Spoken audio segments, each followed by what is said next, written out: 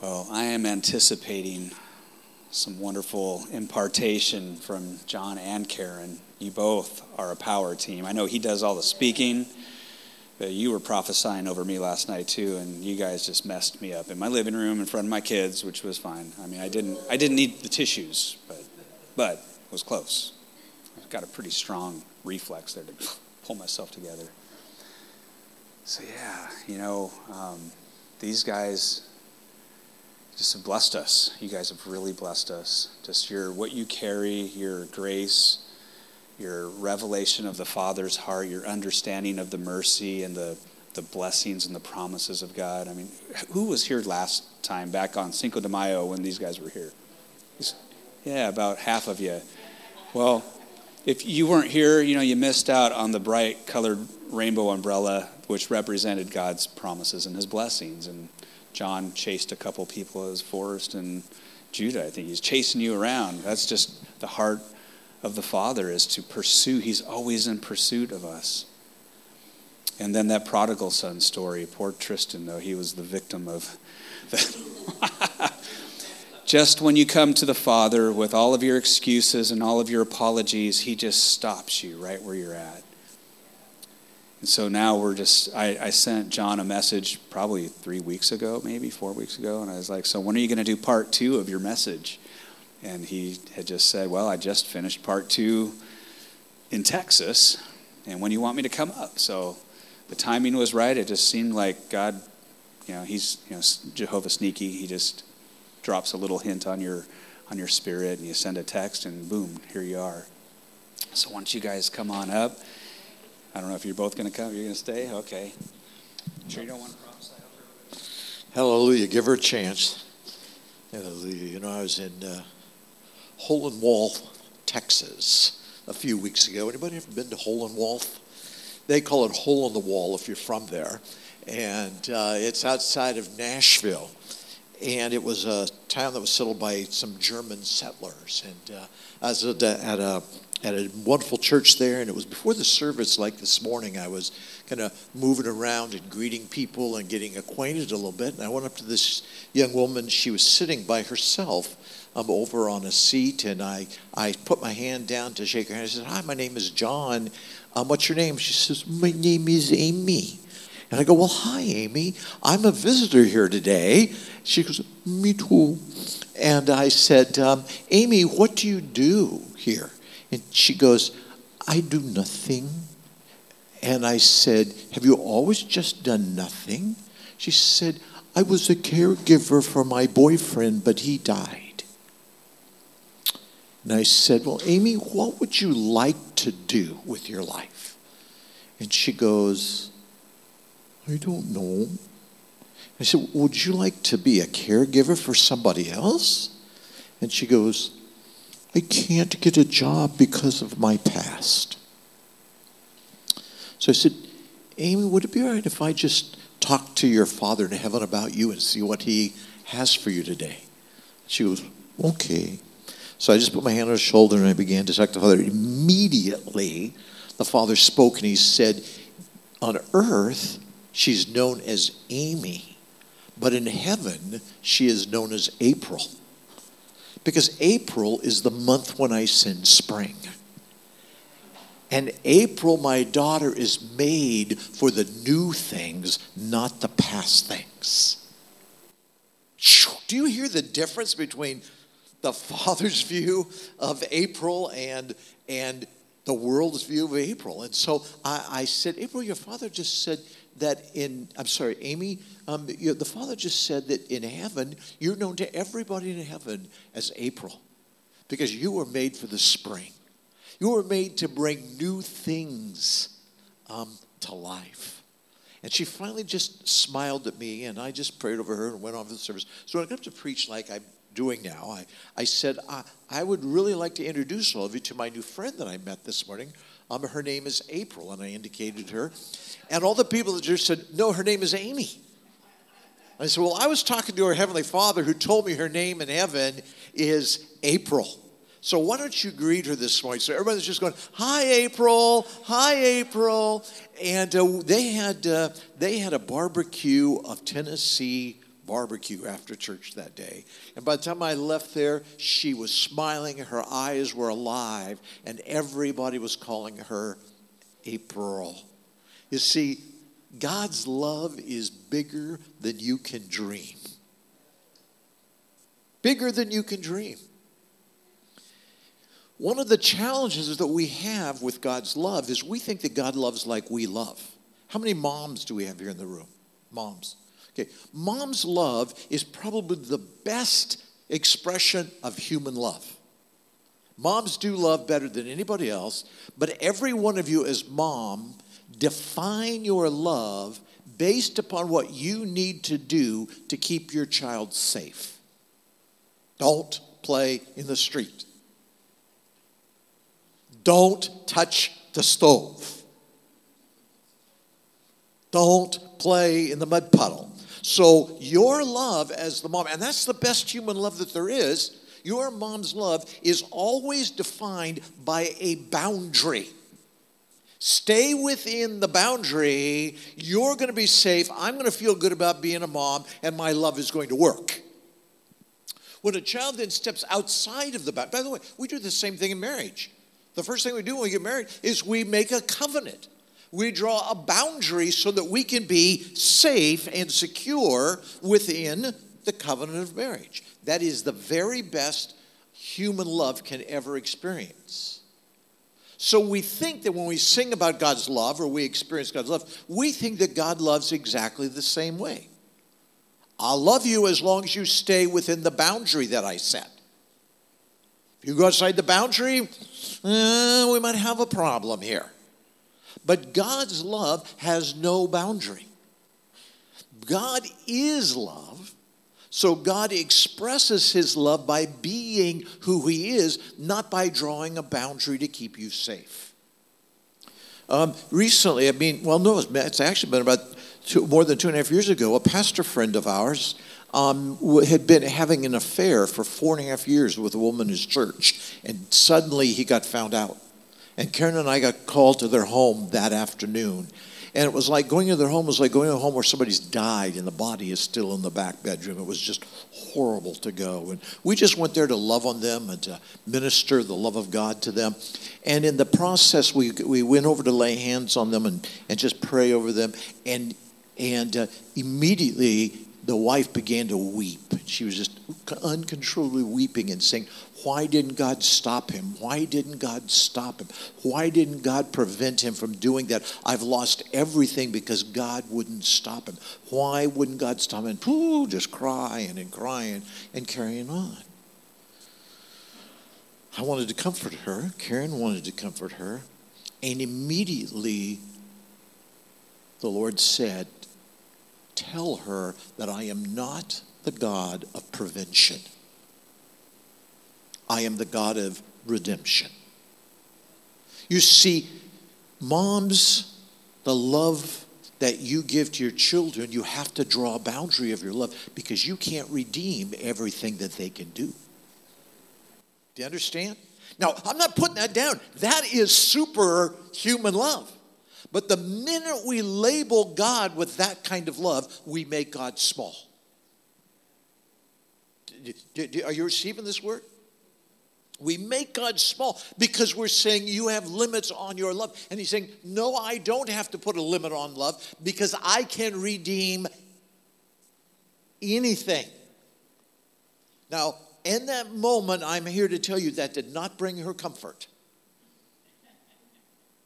Because she wanted a God who would prevent things.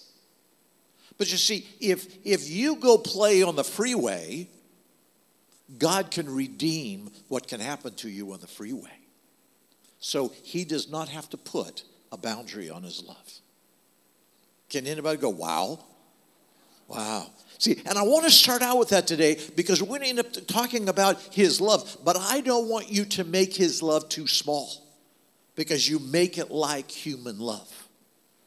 So if you're here today and you're looking for the love of God to touch you, just remember anything that you can do, he can redeem. Anything that can happen to you, he can redeem. So therefore, wherever you go, his love extends. Did we do good? Okay, let's go. No, I have more for us today because I want to actually bring this to bear in the passage that we opened with today from John 1:12. It says there, but as many that receive him, to them he gave the right, or some that uses the term power, and it really is because there is a royal edict on your behalf, you have the right to become a child of God. Now, the interesting thing about a right is a right has to be exercised. And the terminology is, if you brought Bibles with you today, why don't you go with me to Galatians chapter 4. Galatians chapter 4.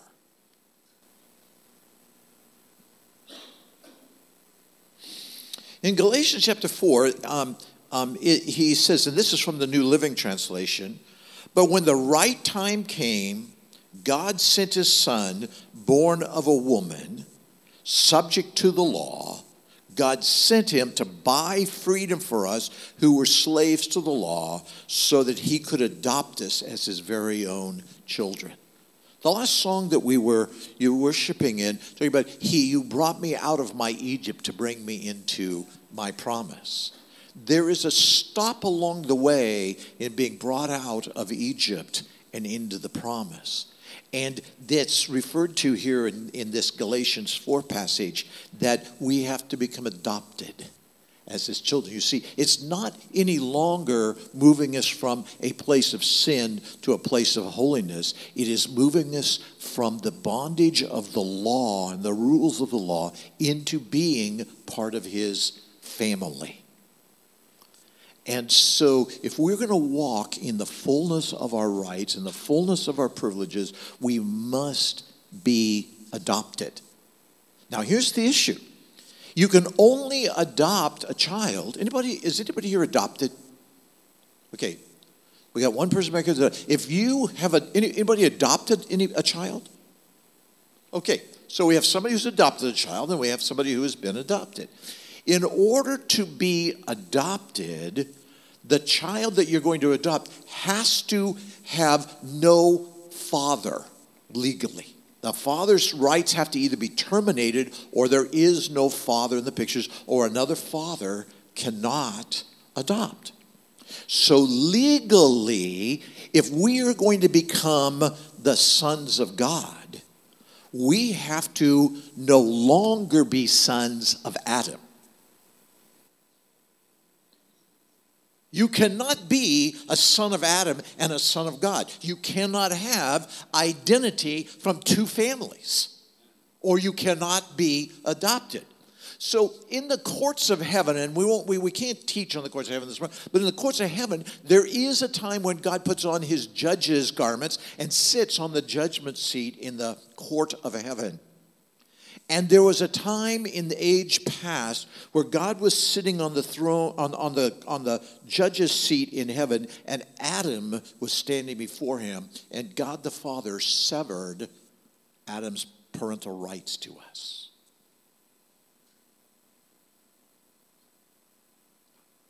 That ought to elicit some kind of a woo. You see, because so many of us have grown up in churches with the reminder all the time that we are sons and daughters of Adam. No, you're not. If you have come to faith, and we'll talk about this in another verse in a minute, if you come to faith in Jesus Christ and you have exercised your right to become adopted, then your identity is no longer attached to your flesh.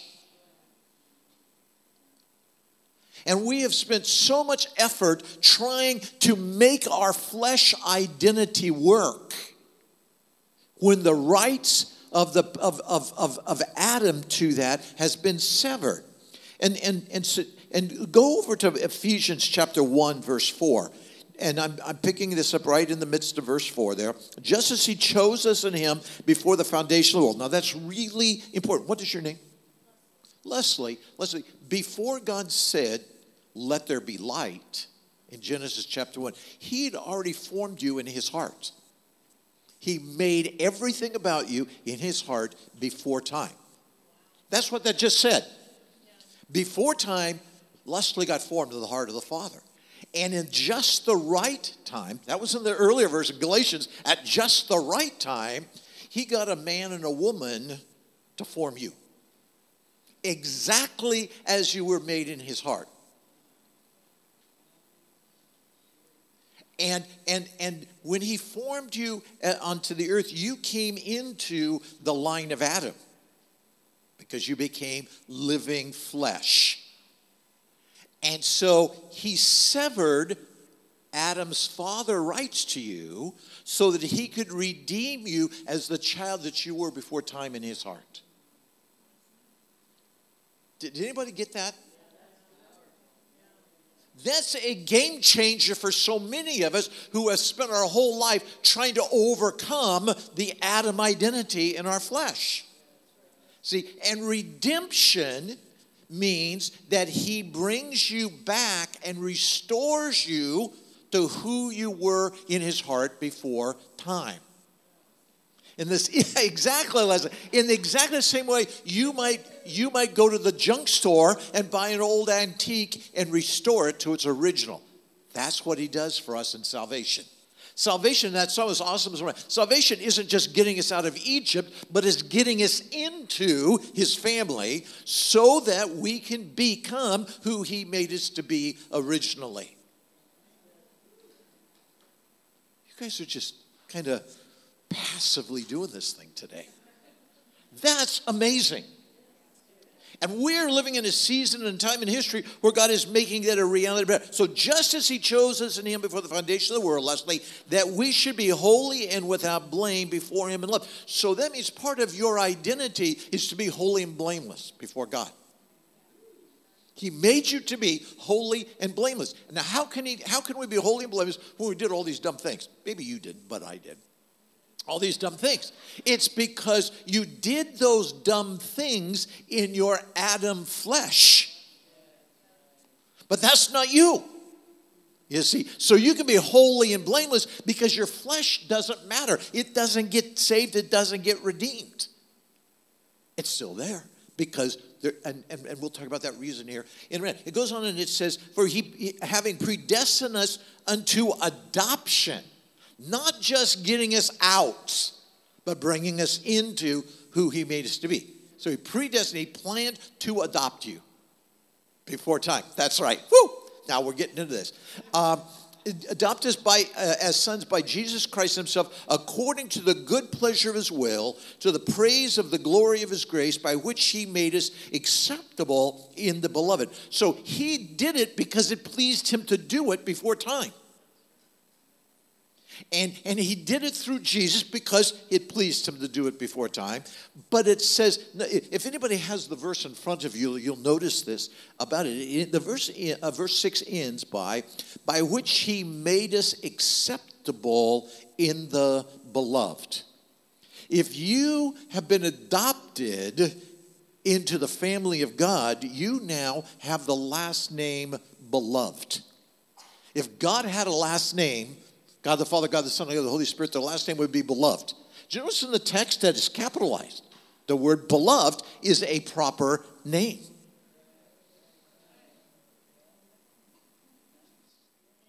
That just gives me shivers up my, whoo. So I really ought to go and get beloved to add to my official signature. John Gabriel Carney / beloved. We all ought to. If we have been adopted, then we are part of the beloved.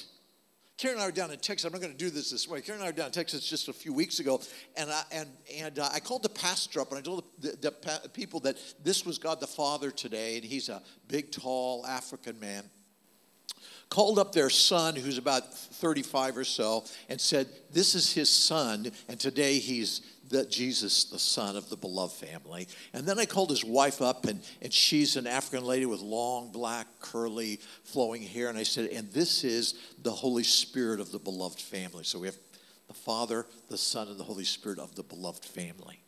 And then there was, in the back row, there was a young man sitting back there trying to not be seen because he was a teenager and had his shorts and flip-flops and all that on it. So I walked back to him, and I took the Holy Spirit with me, and I asked the young man, I said, do you believe that Jesus is the Son of God? He goes, yes. I said, and have you invited him to be your Savior? And he goes, yes. I said, so now the Holy Spirit is going to take you by the hand and bring you up so that you can be adopted into the family of the beloved. So here's this little white kid up there with God the Father, God the Son, and God the Holy Spirit of the beloved family, and they welcome him in, and the pastor takes off his coat, and he puts the coat on this guy, and I just noticed that this young man had blonde hair, and it was curly. It was about the length of yours, about curled like yours. And I looked, and I said, look, he's already looking like the Holy Spirit. But that's who we are this morning. That's what that worship was about. Those songs have power because it's declaring our identity. And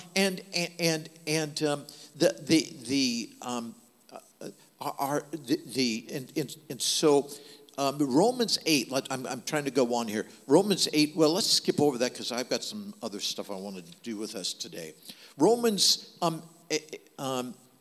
8:23 says, not only that, but we also who have the first fruits of the Spirit, even ourselves grown within ourselves, eagerly awaiting adoption, the redemption of our flesh. So here's what happens. Your soul, now soul is who you are. Soul means identity. They're the same word. Who you are as soul, who you were formed to be in the Father's heart before time, along with your spirit in union with the Holy Spirit, are just entwined together and adopted. But your flesh was not redeemed and it was not adopted. So that's why at times you groan, why is it so hard to get out of bed in the morning? And we groan about, oh, man, it is so hard to control my diet. Right?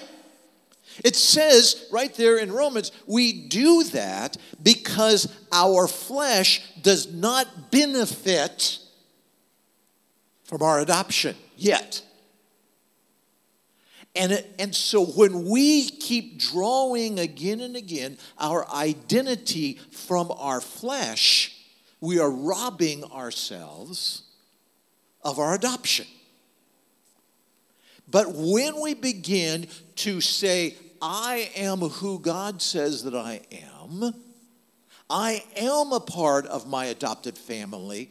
It must be terrible to be adopted into a family and you can never integrate into that family. That must be so painful because you have no other family and it leaves us familyless. So I asked a church recently where I was, I said, so what does it take to get adopted? How do you exercise your legal right to be adopted? Because that text that pastor read at the beginning said if we believe, we've gained the right to become the child of God. So what do you have to do to be adopted? Does anybody know? What does it take on our part to respond to the legal right that we have to be adopted?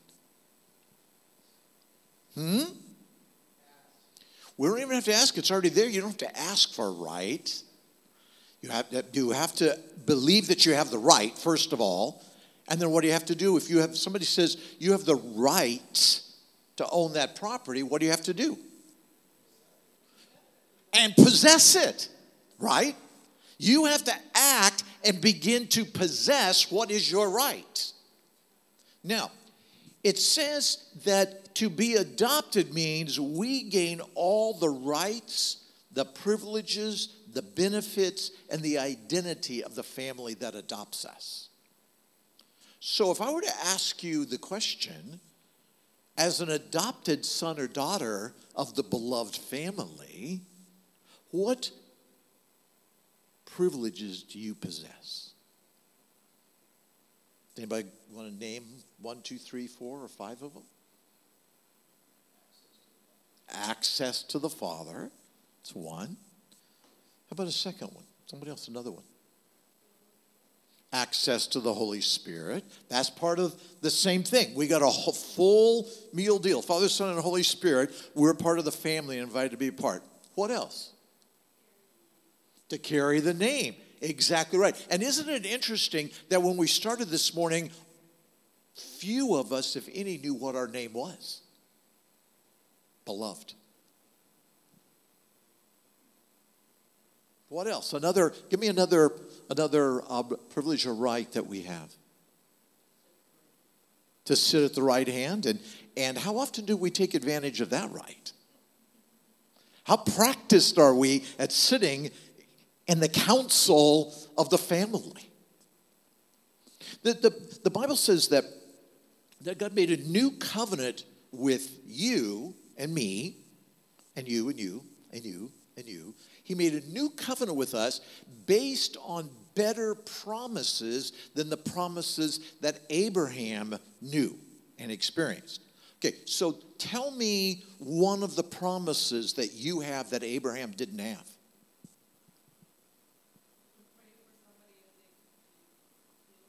We can pray for somebody to be healed. Well, Abraham was able to pray to God and a whole city could have gotten saved.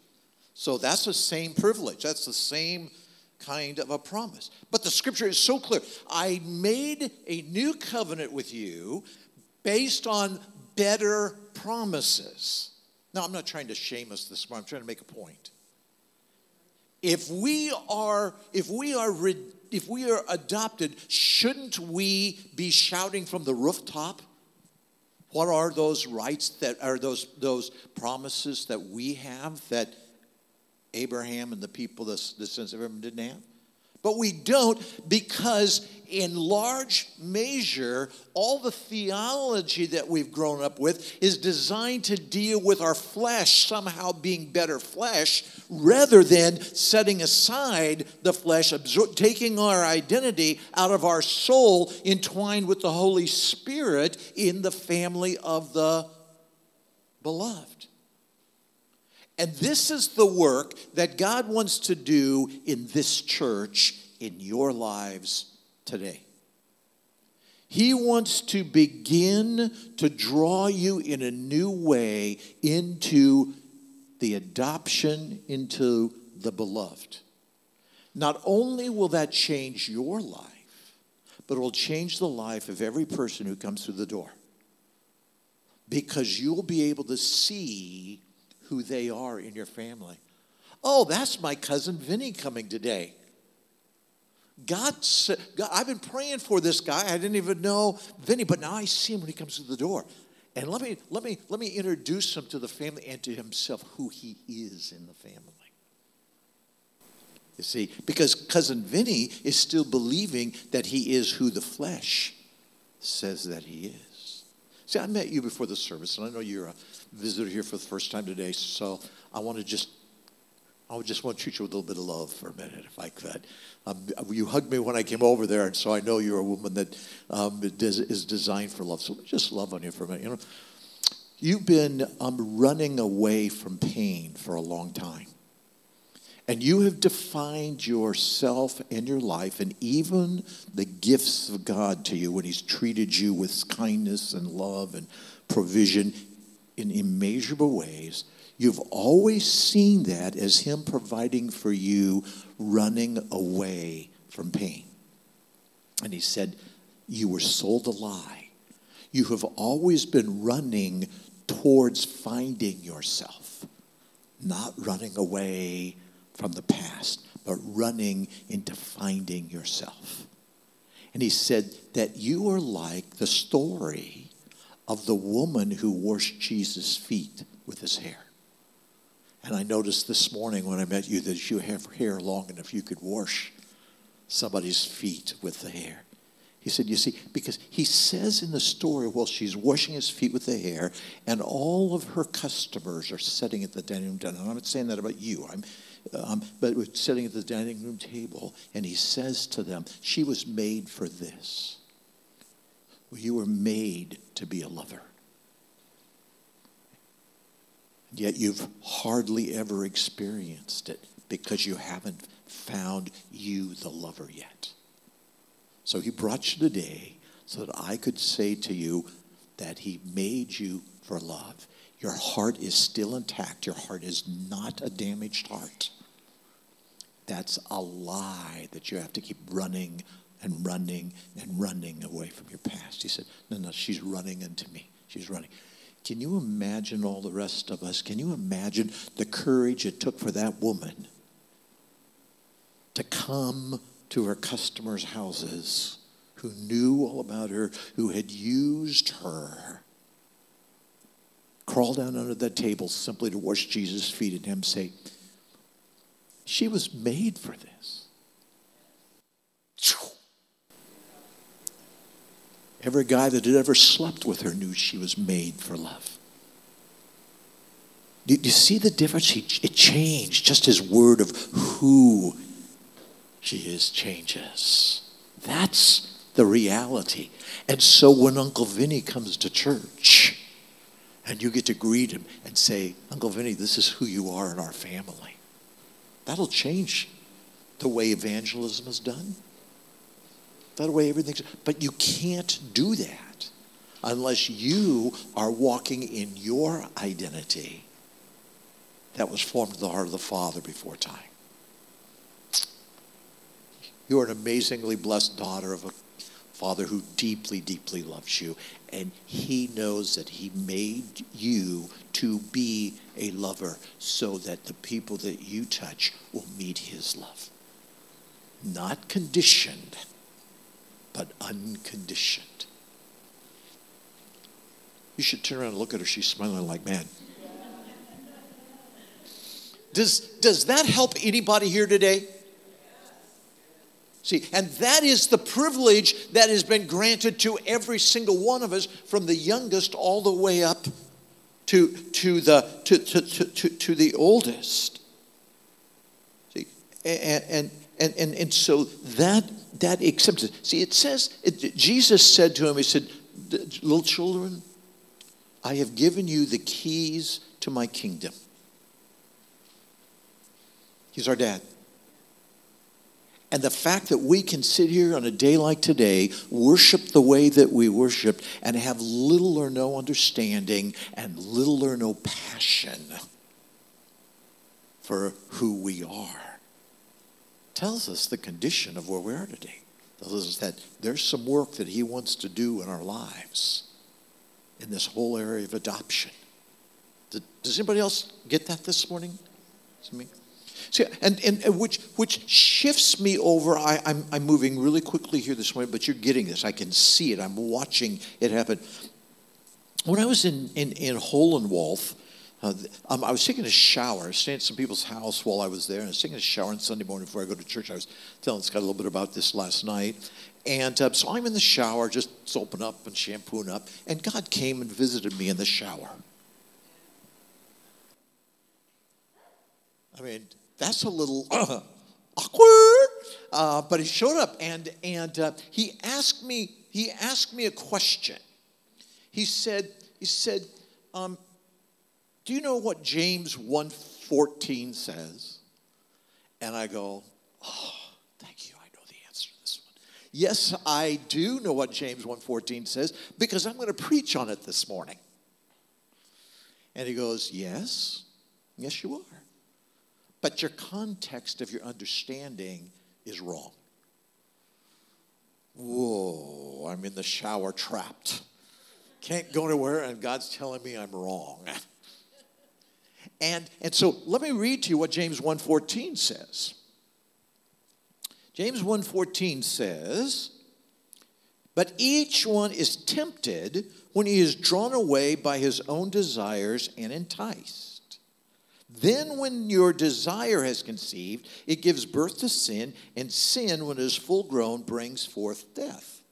So he asked me this question: did I create desire, or did the devil create desire? Now, that's kind of an interesting question like that verse, because it says when temptation shows up, temptation is appealing to my desire.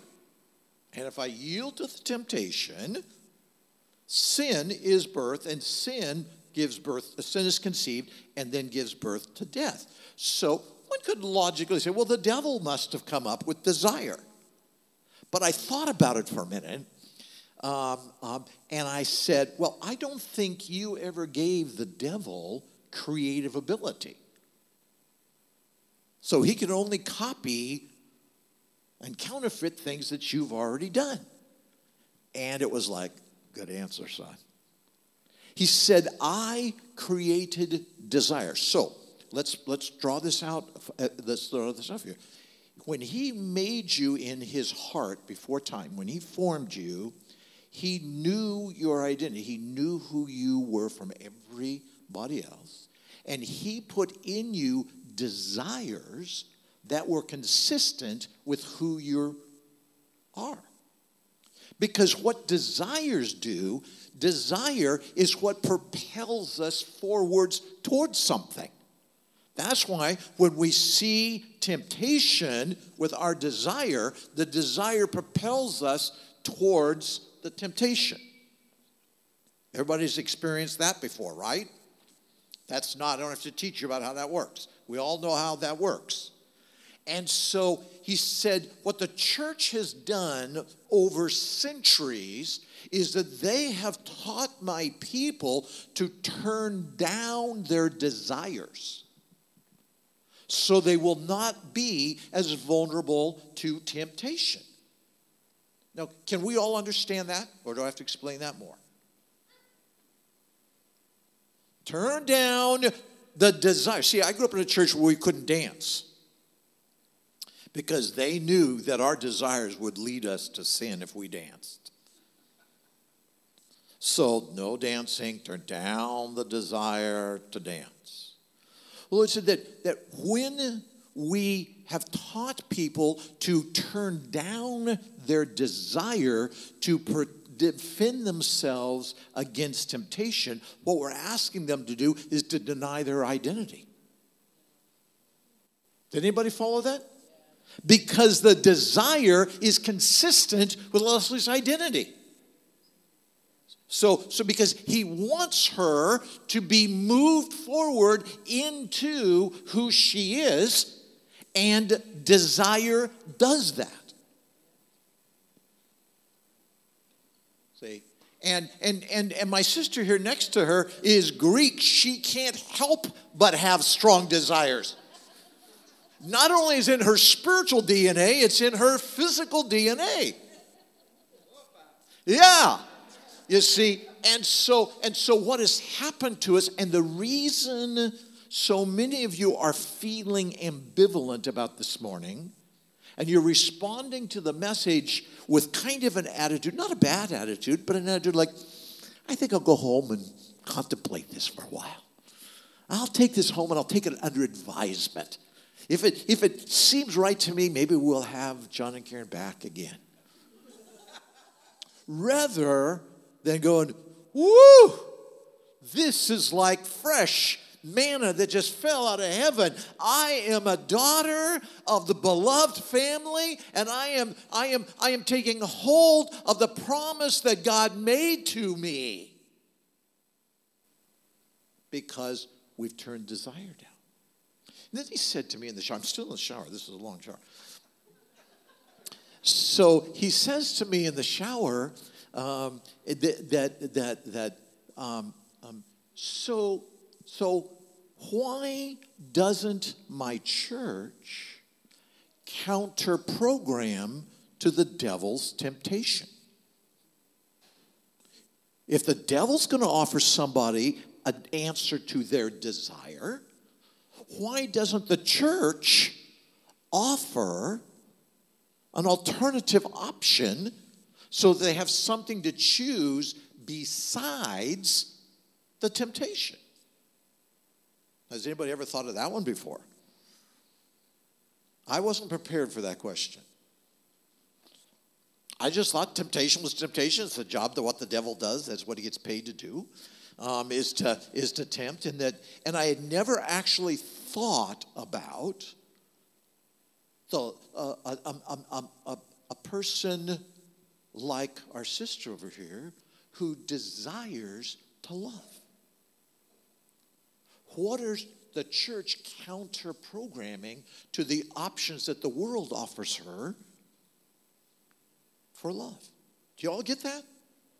You see, so the world comes to somebody, appeals to their desire, they yield that temptation, and then we damn them for it. Did I just mess and jump off the edge? We damn them for what we have never offered them another option for. Now, I could feel in the shower, I know you just came in, I'm talking about an encounter with God in the shower, but I am going on in this shower with it, and I am now feeling like he is announcing to me something that is so holy that I really better be clean to receive it.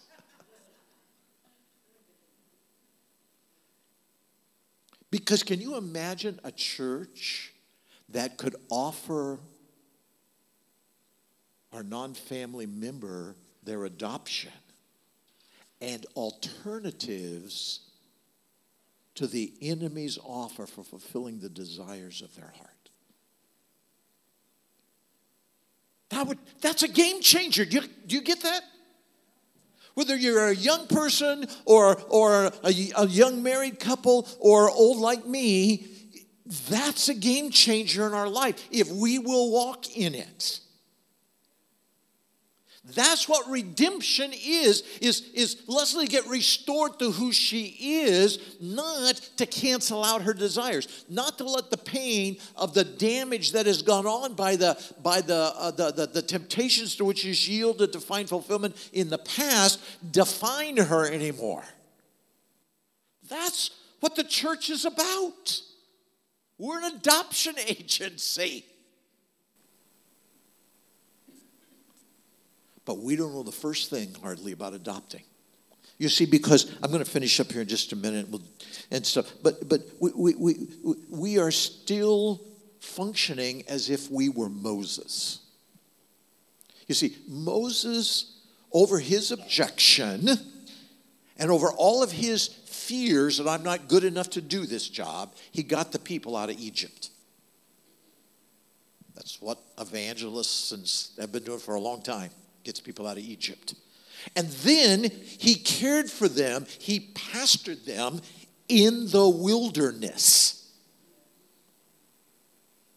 And you who are church leaders have spent the bulk of your career as church leaders taking care of wilderness dwellers. We got them out.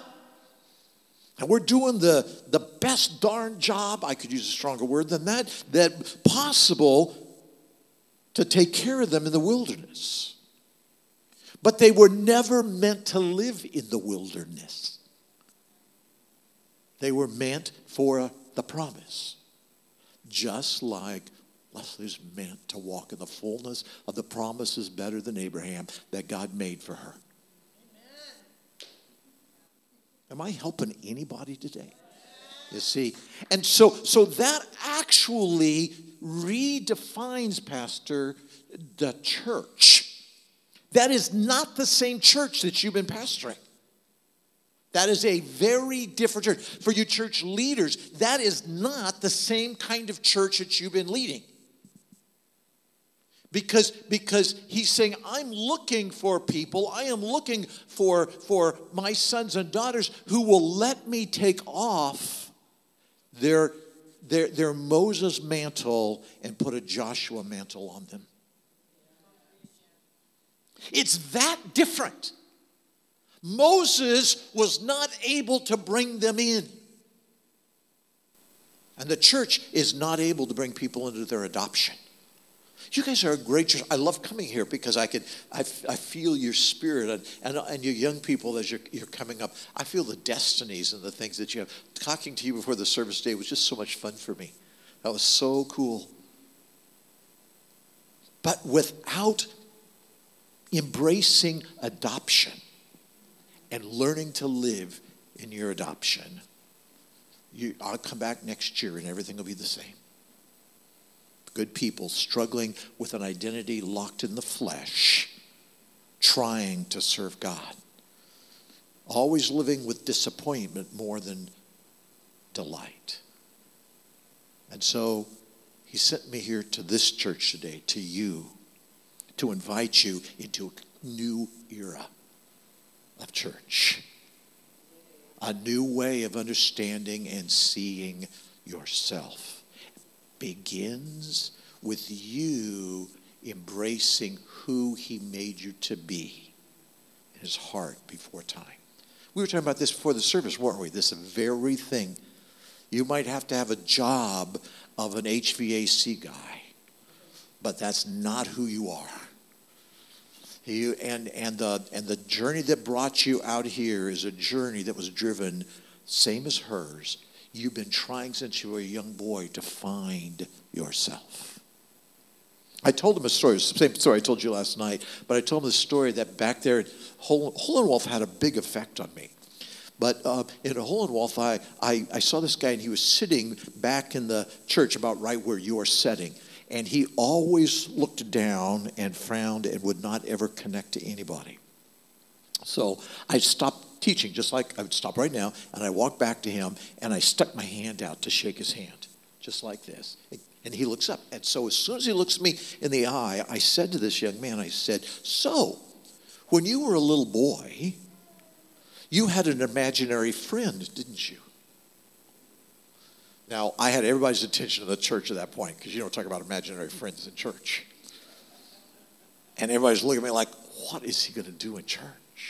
And without missing a beat, the young man looked at me and he said, why, yes, I did have an imaginary friend. His name was Robert. And the people told me that I had to kill him because it wasn't all right to have an imaginary friend. So I had him run over by a station wagon.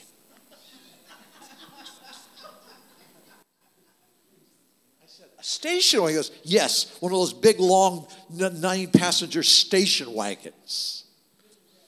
And I said, and then after that, they labeled you, didn't they? And he goes, whoa, yeah, they did. They gave me this label of ADHD and dum-dee-dee and doo-doo-da-da. And he listed them all off. And I said to him, and you have lived up to every one of those labels, haven't you? Some of you have lived up to the labels. You've let the labels identify you. And by this time, I thought the congregation was going to go over the edge. I mean, this was a little out of their comfort zone. And so I said to him, you know, there was a guy in the Bible like you. There was? Well, before I tell you who it was, this young man turned out to be 45 years old. He's been homeless his entire life. He's never had a home of his own, never lived on his own. He was in church that day because he was living in a shed on a farm of one of the men in the church who brought him to church that day. But he had grown up in Hole in Wolf, so everybody there knew him for 45 years. They knew his story. And so sitting in the middle of this church, his story unfolds. So I said, yeah, there was a guy in the Bible who was like you. I said, except he didn't see things that nobody else saw, but he heard things that nobody else saw. His name was Samuel. He goes, really? I said, yeah. I said, see, the Bible says that nobody had yet taught Samuel to know the voice of the Lord.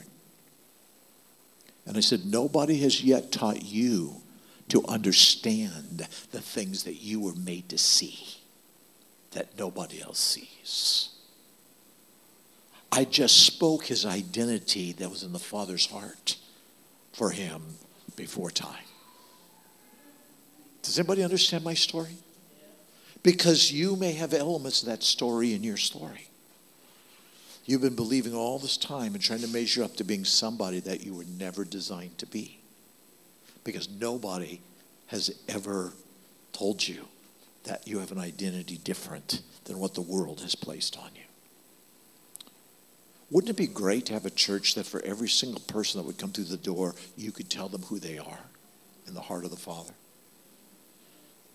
This is why if you have any kind of prophetic calling on your life, this is your season. Because prophets listen to the Father's heart and speak and minister to the Father's children what is in the Father's heart. See? So it changed me that day. It changed that young man. It changed the church. And I'm believing that today will change all of us as well. That's what's in my heart. And so I've been making light of you all morning, using you. Thank you so much. Leslie, right? Leslie, I love that name. That's one of my favorite ladies' names is Leslie. And Leslie, God made you to be a woman that can be trustworthy. And there are people that would trust you in an instant if you began to speak to them what was of the Father. You wouldn't have to earn their trust. He has made you in who you are in him to be a trustworthy woman. And there are some people in your past that you have really bad memories of that have broken their relationship with you because they were not prepared to have a relationship with somebody like you. They preferred to be deceived than to walk in the truth that you represented. And so I know that there's pain in those losses of the relationships. And that you have asked yourself again and again and again, what could I have done different? And the only thing the Father will say to you is just be you. Just be who I made you. Continue to find who you are. Do you understand? See, this, I'm going to, I know I've gone long here, but I'm going to, and I'm going to summarize. But recently, for a long time, there's a little piece of paper folded up here. It's right. No, it's the other one. There's another one that's like this one right here. For a long time, I have been teaching and searching for identity to help people to understand who we are. And so I was sharing with the family last night that for a long time I've gone around the world and said that I'm a beloved man of God. A good place to start with your identity is what's your name. My name is John Gabriel. John means beloved. Gabriel means man of God. I'm a beloved man of God. Sent to serve the kingdom of God as a seer and a seed planter. To turn the heart of the bride to the bridegroom. That's who I have declared myself to be. That's who I learned that I am in the Father's heart since before time. Like you have always been designed to be trusted, to be trustworthy. And recently at my house, a month ago last night, we had some people at our house, and I was talking about this. And one of the guys, I said to them, I said, the problem that I've got is I can't lead you into your identity any further than I'm willing to go in mine.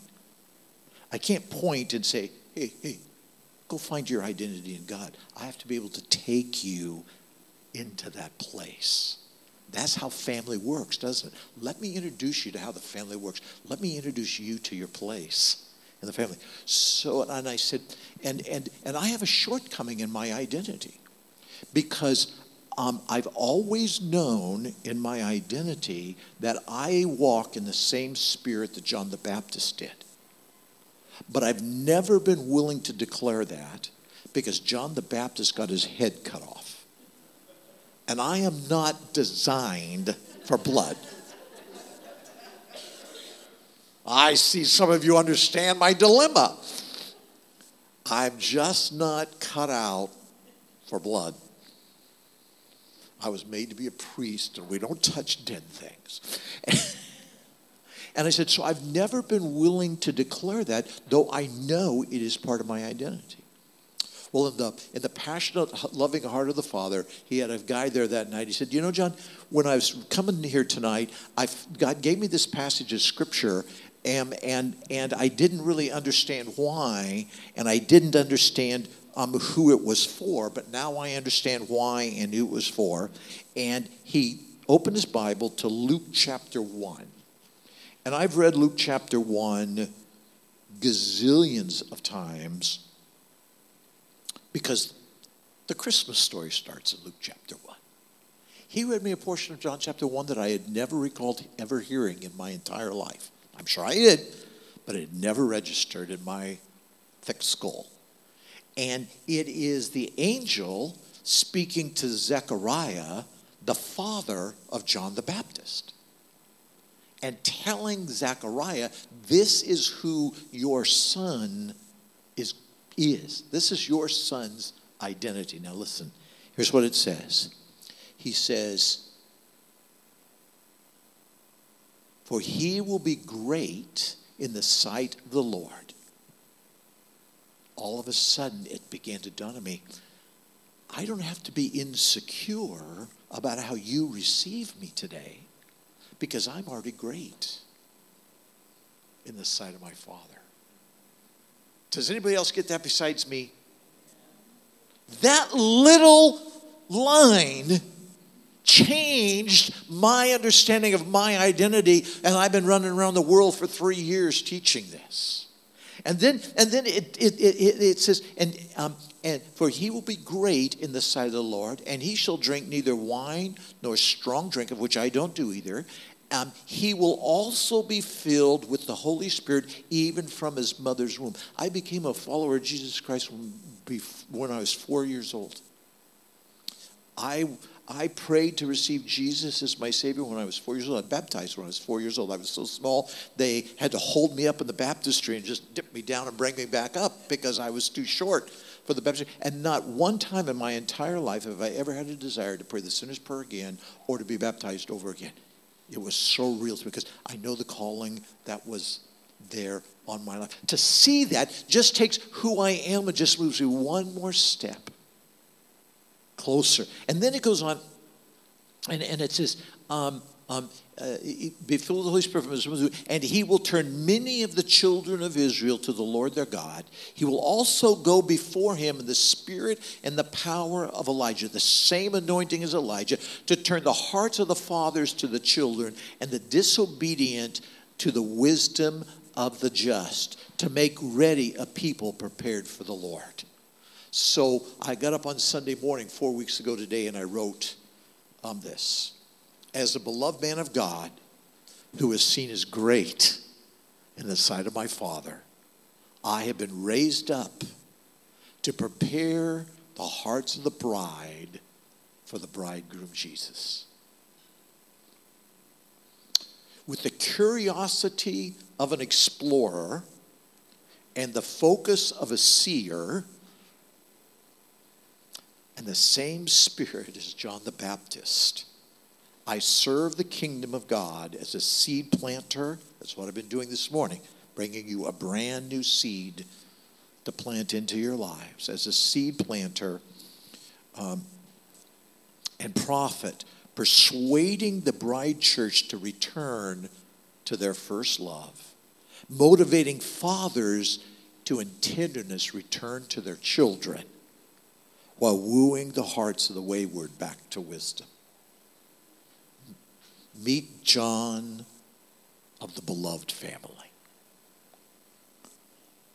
I'm not trying to be the object, I'm trying to be the lesson this morning. So that the passion in you will be awakened again. I call forth the passions that God put in you before time to move you forward, to seek, to run after the discovery of who you are. To throw off the weight of the labels that the world has already labeled you with.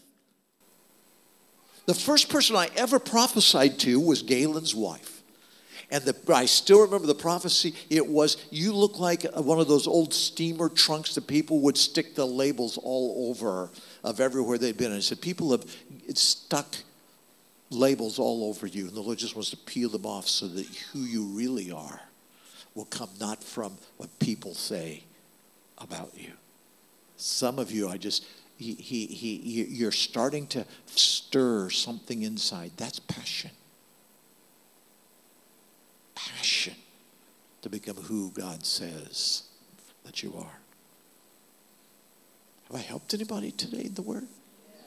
Have I awakened in you of the Word? I know this is not how usually you do things, but do you have any questions? Something that's in your heart or mind that you want to ask about this morning?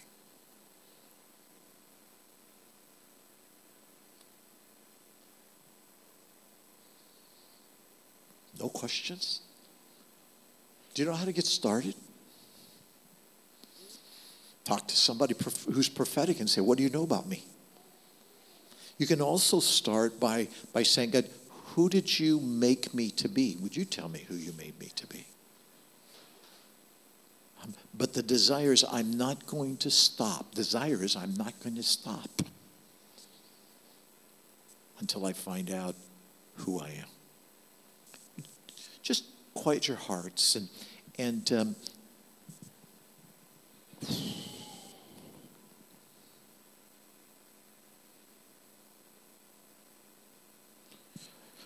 Father, would you release in a deeper way than ever the gift of the prophetic in this house? That there would be a coming of age for the prophets. A coming of age to read your heart so clearly and have a passion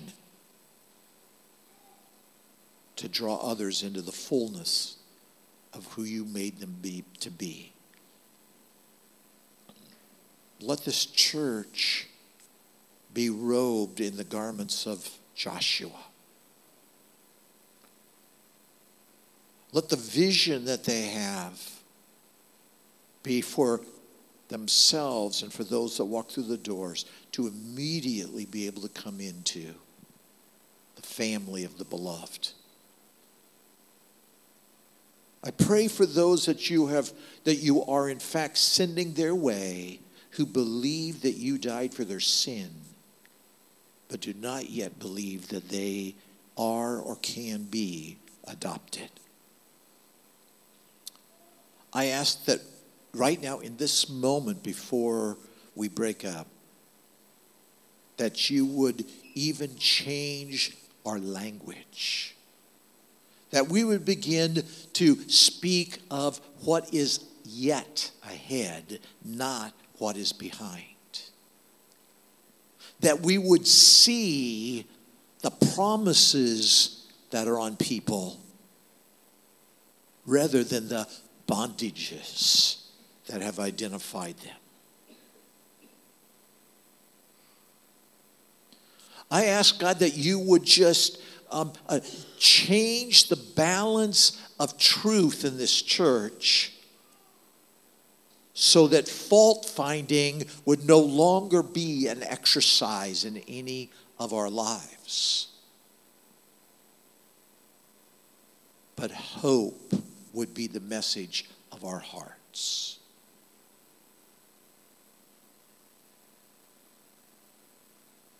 I pray over the leadership of the church this morning. On that behalf, I just lay hands on pastors. That even this morning, there'd be a renewing unto the new thing. That what they have hoped for would, as of this morning, become a growing reality in their lives and the lives of each one under the leadership of this church.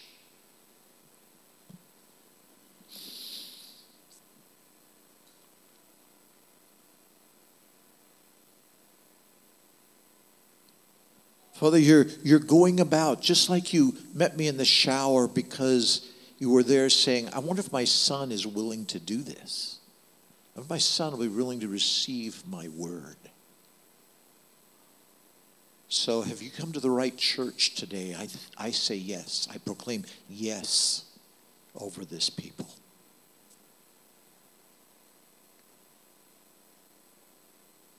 Open the eyes of their heart, not just for themselves, but for those of the family who have yet come, for the prodigals that we sang about earlier. Change their view of themselves. I rebuke the language of your people Israel, who stood outside of the promised land and said, we can't go in there because we are but grasshoppers in our own eyes. I rebuke that kind of language that we speak over ourselves. I am not worthy. I am not good enough. I am not acceptable enough. There is no place, Father, that your love is not big enough to reach, because you can redeem anything.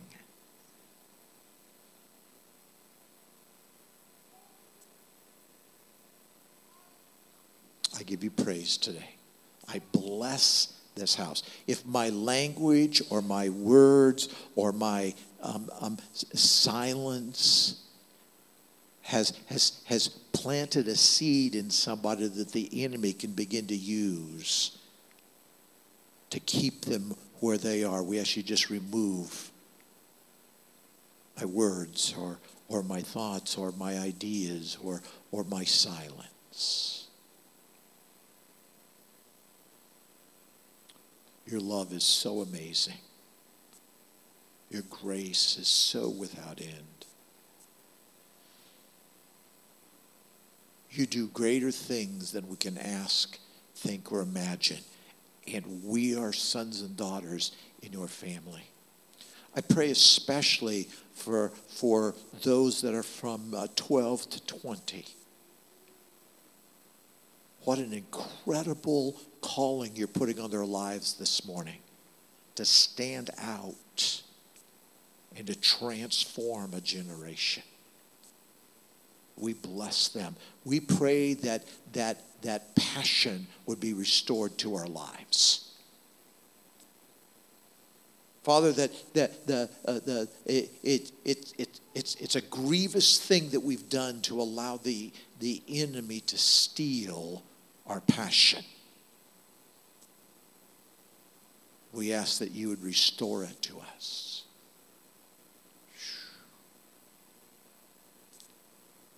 We've never believed before that yielding to